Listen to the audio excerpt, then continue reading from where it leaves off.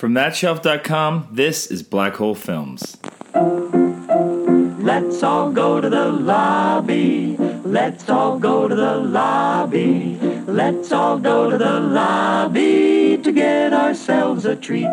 What's a black hole film, you ask? Well, you know those films you always meant to get around to watching, but you never did for whatever reason? Well, that's what they are. And this podcast is all about embracing them and checking those films off our lists and talking about them and whatever else happens to come up.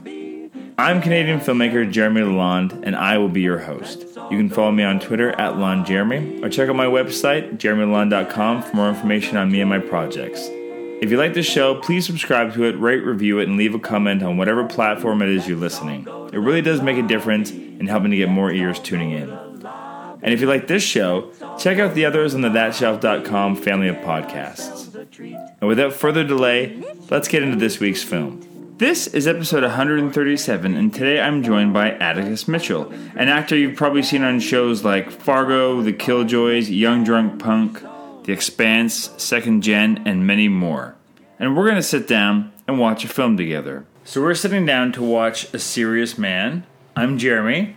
I saw this movie only one time many years ago, and I don't really remember it. I've seen this movie no years ago. Which is why we're watching it. And you are Atticus. I'm Atticus Mitchell. I'm an actor and a pianist and a friend of Jeremy's, and this is my first time on the podcast, and I'm really excited to be here and watch this movie that I've always wanted to watch. So what made... So are you a Coen fan? Yes. This is why I'm so intrigued, because the brothers, they strike me as... I don't want to say hit and miss, but it seems like every third movie I don't like. Compared to the previous masterpieces, which is crazy. It's either I love their movies or I kind of hate them. Which ones do you hate? I'm curious. Hail Caesar, I saw in theaters and I wanted to leave.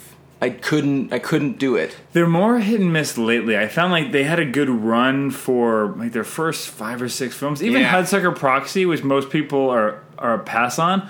I liked Hudsucker. And most people, the people I talk to, nobody really likes Raising Arizona. And Raising Arizona is one of the funniest movies ever made. It's amazing. It's so good. I love The Man Who Wasn't There. Man Who Wasn't There is great. Yeah.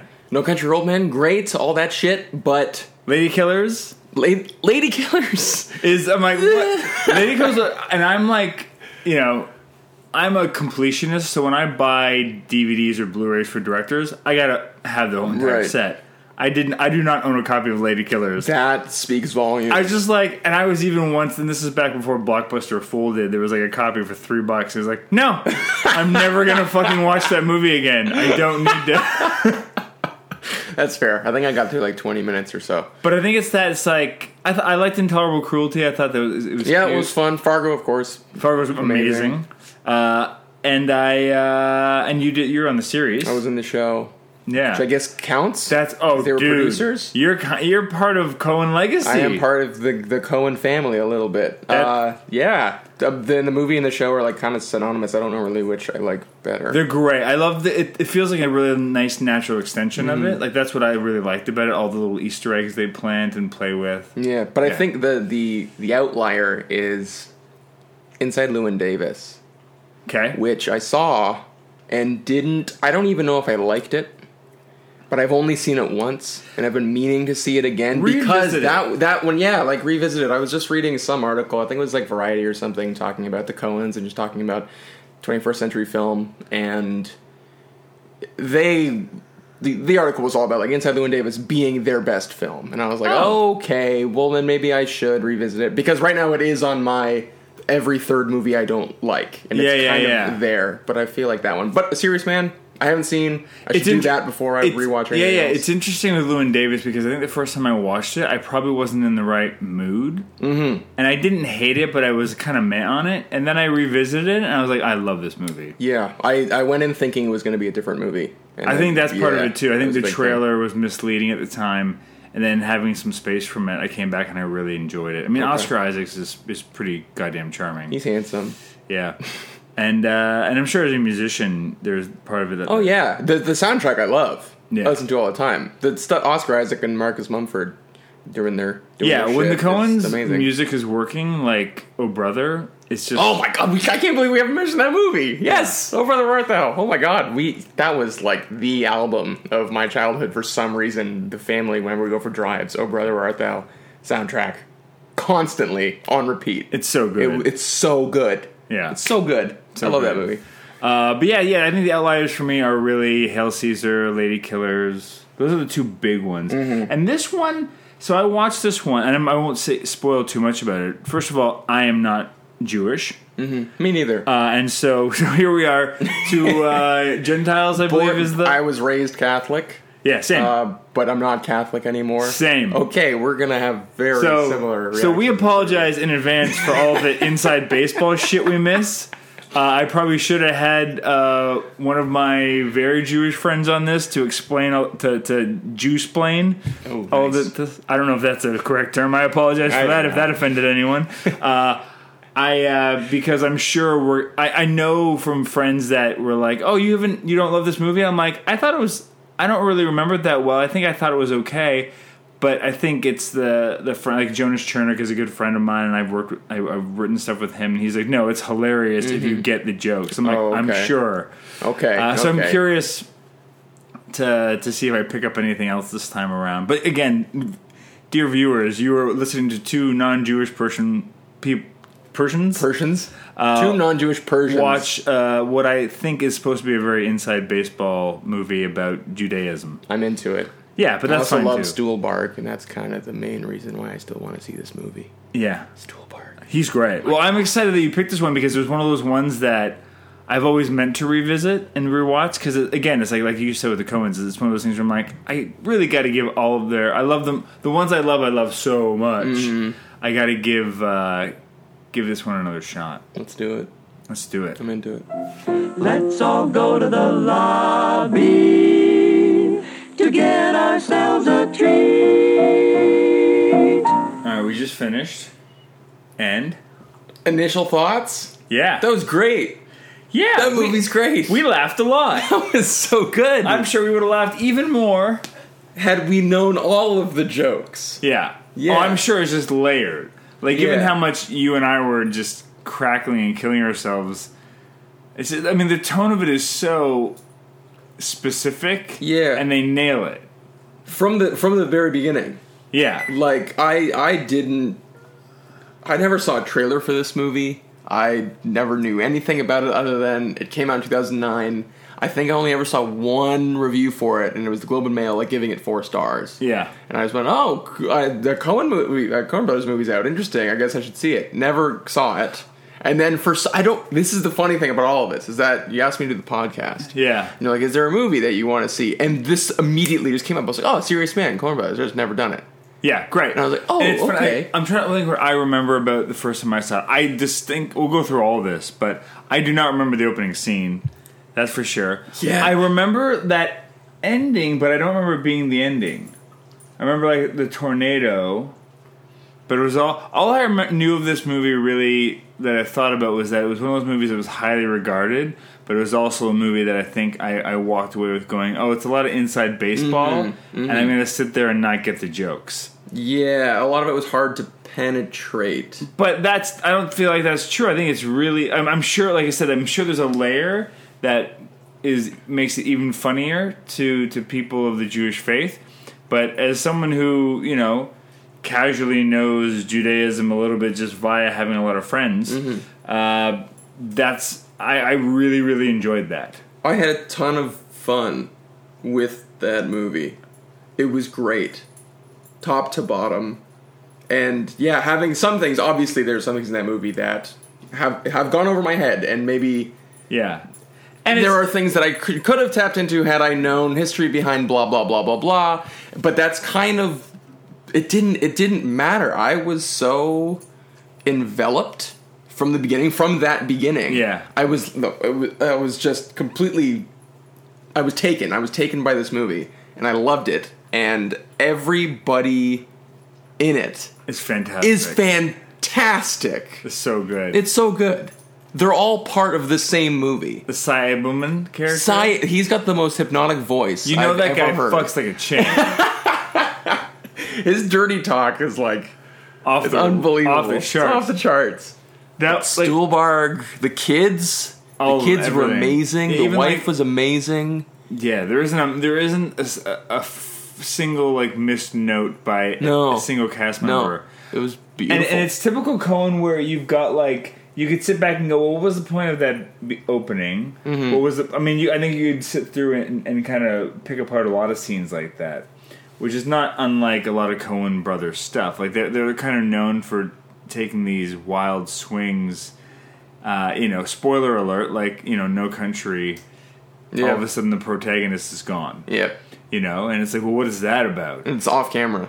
Yeah, but it's great. Like, what I love about their stuff is that despite how heightened it often feels, it also feels like realistic to life in the sense that it's like, sometimes weird shit just happens and you can't explain it or you don't understand it, and that's just the way it is.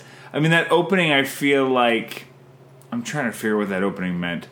It's a metaphor. It's a parable. It's absolutely there's a deeper meaning about the rest of the movie in the first scene. Yeah, and I was trying to find it the entire time. I was focusing really hard on the Dybbuk, whatever the ghost demon was essentially. Yeah. And I was struggling throughout the movie to try to go like, am I trying to focus on a character here who is one, or blah blah blah blah blah. But then I stopped about halfway through, and was just like, and it's almost like that is the whole dentist story too. It's like it's something that bothers you, and you think about it, and you can't stop thinking about it, and then you let it go one day. I feel like that's the answer to it. Yep. There is no answer to it. Yeah. Well, what was the opening? There was a line, and the line was something like, treat everything that happens to you in life with simplicity, or something like that. And it's just like, good for you for remembering that. Well, because they had a character had kind of repeated the same kind of idea. Yeah. But yeah, it's like, oh, here's a story about awful, terrible things happening constantly. It's kind of the story of Job, right? Yeah. From the Bible. That's what it is. This guy who just constantly has stuff happen to him. And in his take on the world is like, I didn't do anything. Yeah. His mantra that he repeats over and over again. And it's almost like the story is trying to say that, well, it doesn't matter. Not doing something doesn't make you inadmissible to having bad things happen to you. Mm-hmm. Or, because he doesn't come off as particularly a very religious person, I guess, is the sense. So it's like, he questions why God would do this kind of stuff. And that's the story of Job, too. It's like Job's questioning, why did God do these things to me? Yeah. And I think the whole point is stop questioning, and God will stop doing these things to you. Yeah. Like the simplicity the quote. Mm-hmm. Like, you don't have to be necessarily responsible for the bad things that are happening to you, but you have to take responsibility for how you react to those things. I think that's what it is. And it was great. And it's left with this big question mark. It was beautiful. I thought the movie was just gorgeous. Yeah. It was lovely. He finally takes the money, I guess, and then I assume 2 seconds later he gets bad news. I assume he dies in the tornado. And then I assume he dies in that tornado. Yeah, probably. It's got to go that way. Or it kills the son. The son is punished for the sins of the father. I feel like actually the best thing that could happen to our hero is that he dies in that tornado. Yeah. Because then the suffering is over. Yeah. Yeah. It was great. The soundtrack was phenomenal. The whole thing, just looking at it stylistically, the fact that so much of it was shot and helmed, I mean, you can obviously speak on this better at being a director. Yeah. I just happen to have an eye, and I love this. I just love movies. I love this shit. But having so much of the movie presented like a horror movie, was brilliant. Well, the Coens have almost like these two different styles that they employ. They're either really cartoony, and they use really wide lenses, and everything's a bit not fisheye, but it's a bit exaggerated. They tend to use wide lenses. And so they get that effect. But then they also do this other thing. Oh, hey, bud. Bonjour. You locked me out. I locked you out? Yeah. We're just doing the podcast, buddy. Do you have a key? No. The back door's unlocked. Okay, Sure. We can keep this. This is adorable. We might keep this. Bye. Bye, Rufus. Where were we? Something about stylistically, I thought it looked a lot like a horror movie. The a lot of lenses, time. yeah. The lenses. So they either do this very cartoony type thing, or they kind of go really kind of gritty. So you've got movies like Raising Arizona, and it's the broad comedies that kind of do this one thing. Raising Arizona is basically like a Looney Tunes cartoon. Yeah, but even like you look at Intolerable Cruelty, you look at Hudsucker Proxy, Lady Killers, those movies, it's like everything is heightened and it's all a bit... Burn After Reading. Burn After Reading. Pretty much the same thing. I'm on the fence about Burn After Reading. That was another one where I saw it in theaters and I was pretty pumped up about it. And now, ever since, I've been like, I have no desire to watch that movie again. I think I did pick that one up for $3 at Blockbuster, but I haven't popped it back in yet. Yeah, and I think the only reason I would rewatch it, I think, is what I remember is Frances McDormand and Brad Pitt's characters. I think I really enjoyed them. But yeah, so you've got their Oh man, they should do something with Brad Pitt again. That was a good marriage. He's back. Oh, he's back. Is he back? Brad's back. Brad's on top of Hollywood again. Oh, he's doing great. He's killing it. Yeah. He's doing fine. Yeah. Oh no, he's not back in like they're doing something with Brad Pitt. Oh, I was really excited. It's that time for everybody to get involved with Brad Pitt again. Yeah, and then they do stuff like Llewyn Davis and No Country, and then where it's a bit more True Grit. Fuck the new. Oh my god, I forgot they did True Grit. They've done some great stuff. They're all. And we didn't mention Lebowski, although we did a Lebowski episode for the podcast. Yeah, I mean, so they've got some stuff, and Lebowski's a weird, like, it's in the middle too, where it's a bit more grounded. It doesn't feel necessarily cartoony, but it's got these flights of really stylistic fancy that it takes in the middle. It's interesting. Like they have such a, they do have this. I feel like they've got this toolbox they work within as cinematic storytellers, and but at the same time they give themselves room to play and find new stuff, but they have these things they keep on returning to. But with each project they do make specific rules, and they're like, this is how we're going to approach this, and this is how we move the camera in this way, and we set up, like, the lighting in this feels a lot more, it's realistic lighting more so than something like their high-key comedies. But it's also this being one of their comedies as well. Yeah, but it's dark. Oh yeah, it's well, they always do dark comedies. Did you see, what was it called? Shit, their Western TV show they did. Western TV show they did. Just came out last year. The Coens did a Western TV show. They did a Netflix series. Did they of Buster Scruggs. Oh, the movie, the bunch of shorts. Movie. Well, I guess it was originally supposed to be a TV series. Oh, I didn't know that. Yeah, but then the format kept on shifting and changing. You're right, it's a film. Yeah.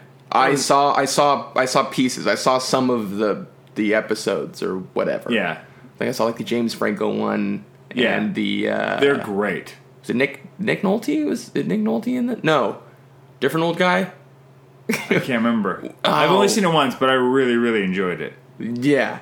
I should probably see the rest. I can't really. It's really great. You'll enjoy it. Okay. Yeah, it's very, very funny and dark and different, and it's a bunch of vignettes of the Old West.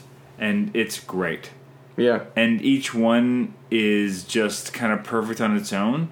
And what's really interesting about it, and the reason I bring it up, is because they are constantly shifting tones in that one. Mm-hmm. And so it's almost like you get to see all of their different flavors in one piece. As opposed to, like, the more nuanced, the more grounded, the more heightened. And this is going from like separate movie to separate movie, it's it can get kind of blended, obviously, because it's like same directors, whatever. But I guess having a series of shorts within one film that are all vastly different from one another is but they're all connected by the Old West, I guess. But this one was interesting because it's so funny, but it's also not cartoony. But yet there's moments where it's just so over the top. Well, the over topness was the performances. But somehow still rooted in reality, and I guess that's just like a boon to the Coens that they're able to pull those performances. Having that, have the script for A Serious Man, is got to be insane. It's crazy. It's so beautiful in the sense that it's like everyone else is just is so grounded and just throwing everything away, because it's just like, it's like they don't care how much they're inconveniencing him. Mm-hmm. But it's just he's reacting to everything that's happening around. I love that his son tracks him down at the lawyer's office to tell him the fucking aerial still isn't working. Just like stuff like that. We're just like, now what? What else? Yeah. Like, yeah, of course I have to deal with that. Yeah. But he's the phone call scene with the guy from the record company. Yeah, I loved, and then to have that character who's really only in the one scene, we hear that guy's voice once, and when Stuhlbarg throughout the entire movie is just having shit after shit after shit happen to him, and kind of people shrug and go, well, it's c'est la vie. What are you gonna do? The guy on the phone who's like going, you owe us money for the past 4 months, we've been all over you. As soon as Stuhlbarg says to him, like, sorry, I've been in like an accident. Just bear with me, relax, I want to know what's going on here. And the guy's like, oh, I'm so sorry. Like, are you okay? Are you hurt? And he's the only one who, like, cares. Takes a moment. It was beautiful. It was so funny. That's true. And it's that kind of scene where it's built up and everything they're saying is cartoonish. This is Yeah, you don't have a normal to person's listen, nightmare. Yeah, you don't have to listen to the record. Yeah, you just don't have to. It's okay. You cancel your subscription. I did nothing. Whatever, you don't have relax. to do anything. You build when you do nothing. Yeah. But I didn't. Yeah, and then all of a sudden it just has this moment of pure... I guess that's the beauty of the script and the beauty of the Coens in general. They can have a situation where it's written out in such a way that it's you cringe, you feel awful for the people involved, and it's funny at the exact same time. It's ridiculously funny, and then suddenly a character will have some sort of reaction or just say something, and you take a breath. Yeah. And it just becomes... This just got like very, very, very real for a second. And it was that was the scene for me. Like, I think that might have been my favorite scene in the movie, was that phone call with that guy. Because it struck that balance that we're talking about. Yeah, and that's what's beautiful about that, because you could go, oh, you could take that out of the movie. But it's like, because, I mean, I think it's one of those movies, like, it is like a series of vignettes, and they all but they link together so beautifully, and they... the pacing of this movie was unbelievably good. Just little things, and I love the way they connect all the little subplots in different ways. Like, you've got, you know, when Clive's dad shows up to, like, bribe him further, you've got this super... the next door neighbor. Is there a problem over here? Is this guy bothering you? But but I love it too, because clearly he and the neighbor don't get along. Yeah. It's like they're different faiths. Yeah. But it's like, oh, this guy's not white. Now we're on the same team. Exactly. It's like... Exactly. And Spielberg's like confusion over, you're helping me now? No, I'm fine. Chill. And then the look of the neighbor as he's walking away, still just staring down. Just like staring down the South Korean dad. Fuck, and that scene was great too. It was just like, so you're blackmailing me. So you're acknowledging that money was sent. It's like, no money. That's what did he say? Defaming it. So you're saying the money was there, it's defaming. He's like, but if you... I just love the contradiction inside that. That was a great scene beautiful. As well. And using it in the vein of, like, separated by a common language, essentially. Like, there's a language gap, so you don't actually know what the guy is saying. But again, it becomes like, very clear what he's saying, but even then, it's still confusing. Yeah, and it's like, what did he do? This kid shows up, he fails the test, demands a better grade, he won't give it to him, which is exactly the thing you're supposed to do as a professor. Leaves an envelope of $1,000. Yeah, at least. Denies it. At least. And then, which we figured out was the Schrodinger's cat. Yep. It's like, did he leave the envelope? Did he not leave the envelope? Clearly he left the envelope. Yep. But it is that I love that when you break it apart, it relates back to that he's teaching the kid in the class the Schrodinger's cat of whether the cat's alive or dead. And it's like, did he leave the envelope? Did he not? We don't know. And at the beginning, and the first scene when he's talking to Clive before they even get into this, and they're talking about the cat thing, and then Spielberg says, I don't even understand the cat. Like, I don't get it. And then it happens to him directly. Happens to him directly, and he's like, I don't understand, because he already admitted it. It was beautiful. Do you think he gets tenure? There's no way. The only way he gets it is if he dies that day. Oh, for sure. I think that was he was going to get tenure. It was going to work. And then he's dying. That all happened before he changed the grade. Yeah. And then he changed the grade. And then the phone call. happens. It took one thing. And then the tornado. One thing. And the tornado. Yeah. And that was it. And it was great, and that's just something. Again, it's like that's something beautifully they set up. They had, I think it was one of the opening scenes. Well, it was the opening scene. They started to juxtapose. The first scene was like juxtaposing the son and him in class is when he loses his Walkman tape thing, guy, and then him and the doctor, and so they do it again at the end. It's great. Yeah, I loved it. It was fantastic. Stuhlbarg. I mean, my only disappointment was that the bully kid turned around at the end. Yeah, we got to see him. I thought we also saw his face at the beginning. I thought like the first scene you could kind of see his face. Yeah, but all those scenes were hilarious too. Because there's something about like him not turning around was really charming to me. Yeah, and then I guess I was expecting a bigger reveal. Like that was another thing. I kept those scenes of the kid chasing the son and us never seeing his face.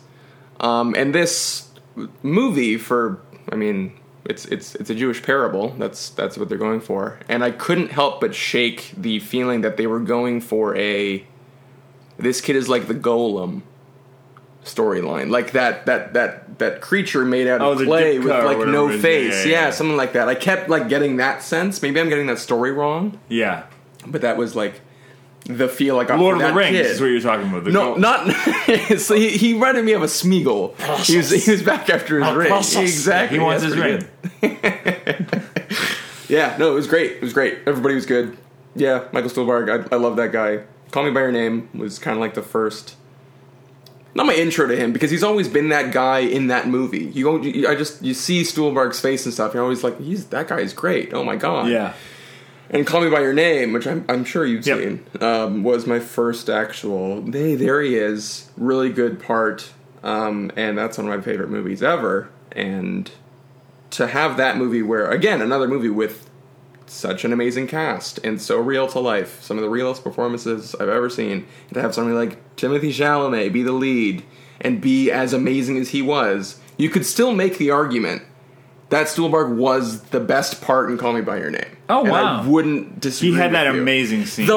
He had the scene of the movie. Yeah. He's absolutely incredible. That scene of him and Chalamet sitting down chatting. He's giving him the life, just the chat about not fighting emotion and accepting love and accepting what that means, and it's beautiful. Moving. It was like that's a conversation I would have to have with my kid now, or just like make them watch the movie and go like, this. Let him tell you. Yeah, I watched that movie going, that's the kind of dad I want to be.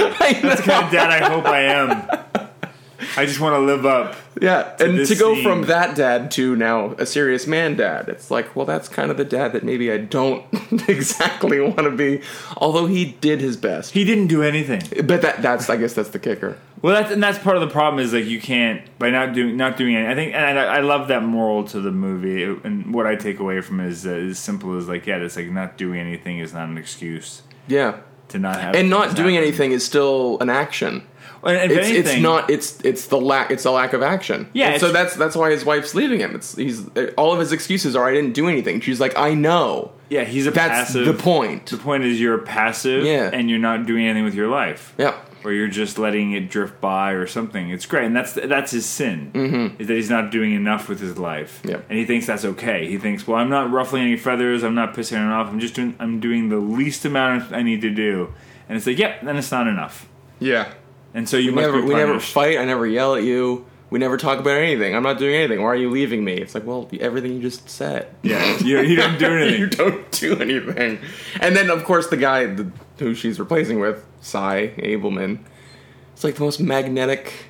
You get it. Love, like, oh my god. And then he's such a perfect man. And he pays for the funeral. Oh, that was so funny. Just everything. That was so funny. Just the constant. And that, there you go. So the editing of this movie was unbelievable. Yeah, cuts from scene to scene. The timing, how that's always been kind of amazing to me in comedies. Being able to time jokes from scene to scene is incredible. And every single time it landed in this movie, it was perfect. And that just comes from just watching and rewatching and watching with others and feel it. That's my technique anyway when I'm working on my stuff. Is just when I think I've got it, I'm like, I'm going to watch it with one more audience. Yeah.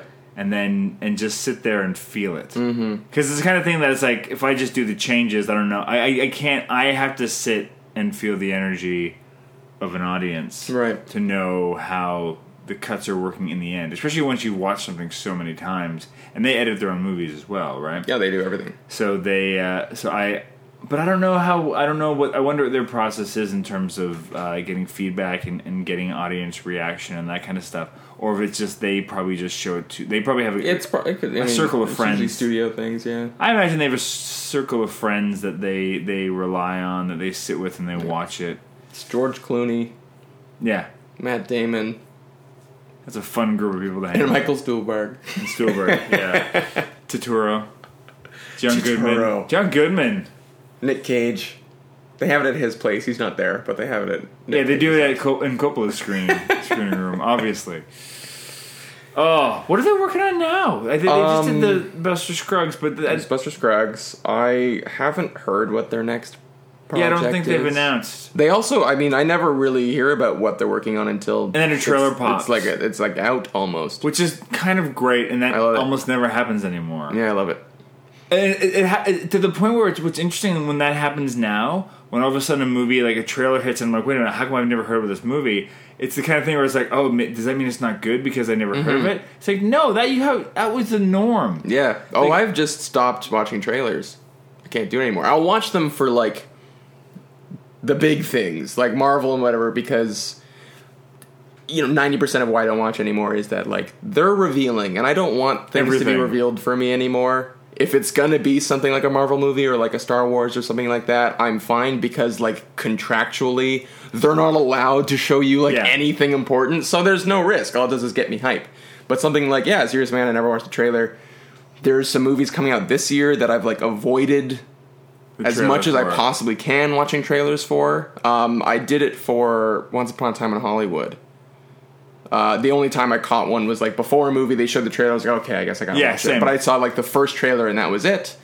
And what'd you think of the movie? We've both seen it? I've seen it. I thought it was really, really, really fucking weird and long and lovely to look at and filled with... Everybody was note perfect. But it was really weird and long, and I was extremely bored through most of it. Found myself looking at walls and just kind of like, I don't really get this. Maybe I will get it in a bit. Yeah. And unfortunately, it's actually funny. Among most of my actor friends, we've all kind of not... None of us have responded to it in the way that we wanted to. Everybody has gone to that movie going like, this is going to be great, I'm going to love this. And to have it be anything less than that has been kind of disappointing. But I think it really brought me down. And some of my other friends have absolutely adored it for reasons of like, oh, it's an homage to old Hollywood, and I love Los Angeles so much, and it was great seeing those streets, and that can resonate with me sometimes. It's definitely his most divisive movie. Yeah, I think it's interesting because I went in with so low expectations. Really, I expected to be nothing. Yeah, and I gotta say, I don't know what it was. Just I was in the right set of mind, but I felt like that movie just kind of drifted over me. And I just went along with the flow, and I really adored it. I don't think it's not my favorite movie by him by any means, but for something about it, I was just kind of charmed throughout, and it just worked for me for reasons I don't understand. Yeah. Because I do find he is. I think it's because I look at him, and I feel like he had been getting into this very specific rhythm with the last couple movies he made. Particularly, it's like doing those 3 period pieces in a row. Yeah, it just felt like he's got this format that, and 2 of them being westerns. Yeah, and I found them to be very predictable in certain ways. And just that's what I found with this. Interesting, but and then for me, I just felt like he was just floating along, and he didn't really get to any specific point. But there was something that I found charming about it. I don't know why. Oh, yeah. No, by no means do I think it wasn't charming. I was, like, charmed throughout. The performances helped. Like, Brad Pitt, I thought in that movie was just unbelievable. But to your point, like, I'm kind of like... When I thought of it after, I was like, I'm shocked that I wasn't bored by that movie. Yeah. Because it's just the way... Like, thinking back on a lot of it, another day, I would have been like, fuck this movie. Right. But for some reason, I saw it with the right frame of mind. You were in a really cool headspace. I must have been. You saw yourself in Brad Pitt's sunglasses. That's what it was. Yeah. That makes sense. Yeah, I think... Well, that was the other thing, speaking of his, like, previous work and those the 3 period pieces he did, one of them being Inglourious Bastards. And having seen that movie, and I have my own thoughts about that movie, the ending of Inglourious Bastards, he does again for Once Upon a Time in Hollywood. Oh yeah, and and it was expected. Like I went in going, I think he's gonna do this because otherwise, why would you make this movie? And he did exactly that. And the people who I've talked to who didn't see it coming liked the movie. The people I've talked to who did see it coming were all bored by the movie because they knew where it was going to go. Because we all knew where it was essentially going to go, and it did. And the ending, was the best part of the movie. I had such a blast with it. I was like, yeah, this is what I saw coming. But I love it. Oh my god, this is so Tarantino. This is so great. But then the movie ended, and then I kind of looked back on the previous 2 hours and 35 minutes before the last 10, and I went, why did it have to be 2 hours and 35 minutes? It's my god. Because nobody tells him to cut anything he doesn't want to cut. Exactly. It's really what it comes down to, is he's allowed the keys to the kingdom and can do whatever he wants. Yeah, let's have a 15-minute scene of Brad Pitt feeding his dog and making macaroni and cheese. Just cause. Why not? You got a real sense of who that guy was, though. I know. You knew who that guy was. Getting back to the Coens then. Yeah. I don't really have... do you have any final thoughts on this movie? The only thing I can think of right now is where it ranks in my Coen pantheon. Oh, that's a good question. And I think I'm gonna have it pretty high. Same. I really, really, really like this movie. It's mid to high for sure. I'm upset I didn't see it. This movie came out 10 years ago. Yeah. And I haven't seen it, and I'm very disappointed. I saw it once, but I don't think I was paying attention. I probably saw it late at night. Yeah, you were reacting to a lot of stuff as if you're seeing it for the first time. I'm like, how'd you forget that? I might as well have, because honestly, my memory of this movie is so shallow. Right. That I remember the most basic little small elements. I must have watched it late at night, expecting not to be into it, and I was tired. I think, also 10 years ago was when my son was a newborn, so I was probably fucking sleep deprived. Mm-hmm. That's true. I think I got a disc from Netflix or zip.ca or whatever it was, and I popped it in, and then I probably fell asleep, and then I went, I wasn't going to get it anyway. And then just never really put forth the effort. But I'm so glad, because now that was the only outlier for me in the Coens oeuvre. That's the only one that I hadn't really ticked off properly. Right. Even though I had seen it. So I'm just really tickled that I went back and I loved it as much as I did. I loved it. I think it's up there for me. But it's tough because as you and I are going through all of their movies, which most of them are greatest hits for me, and some of my favorite movies. Barton Fink. We didn't even mention Barton Fink.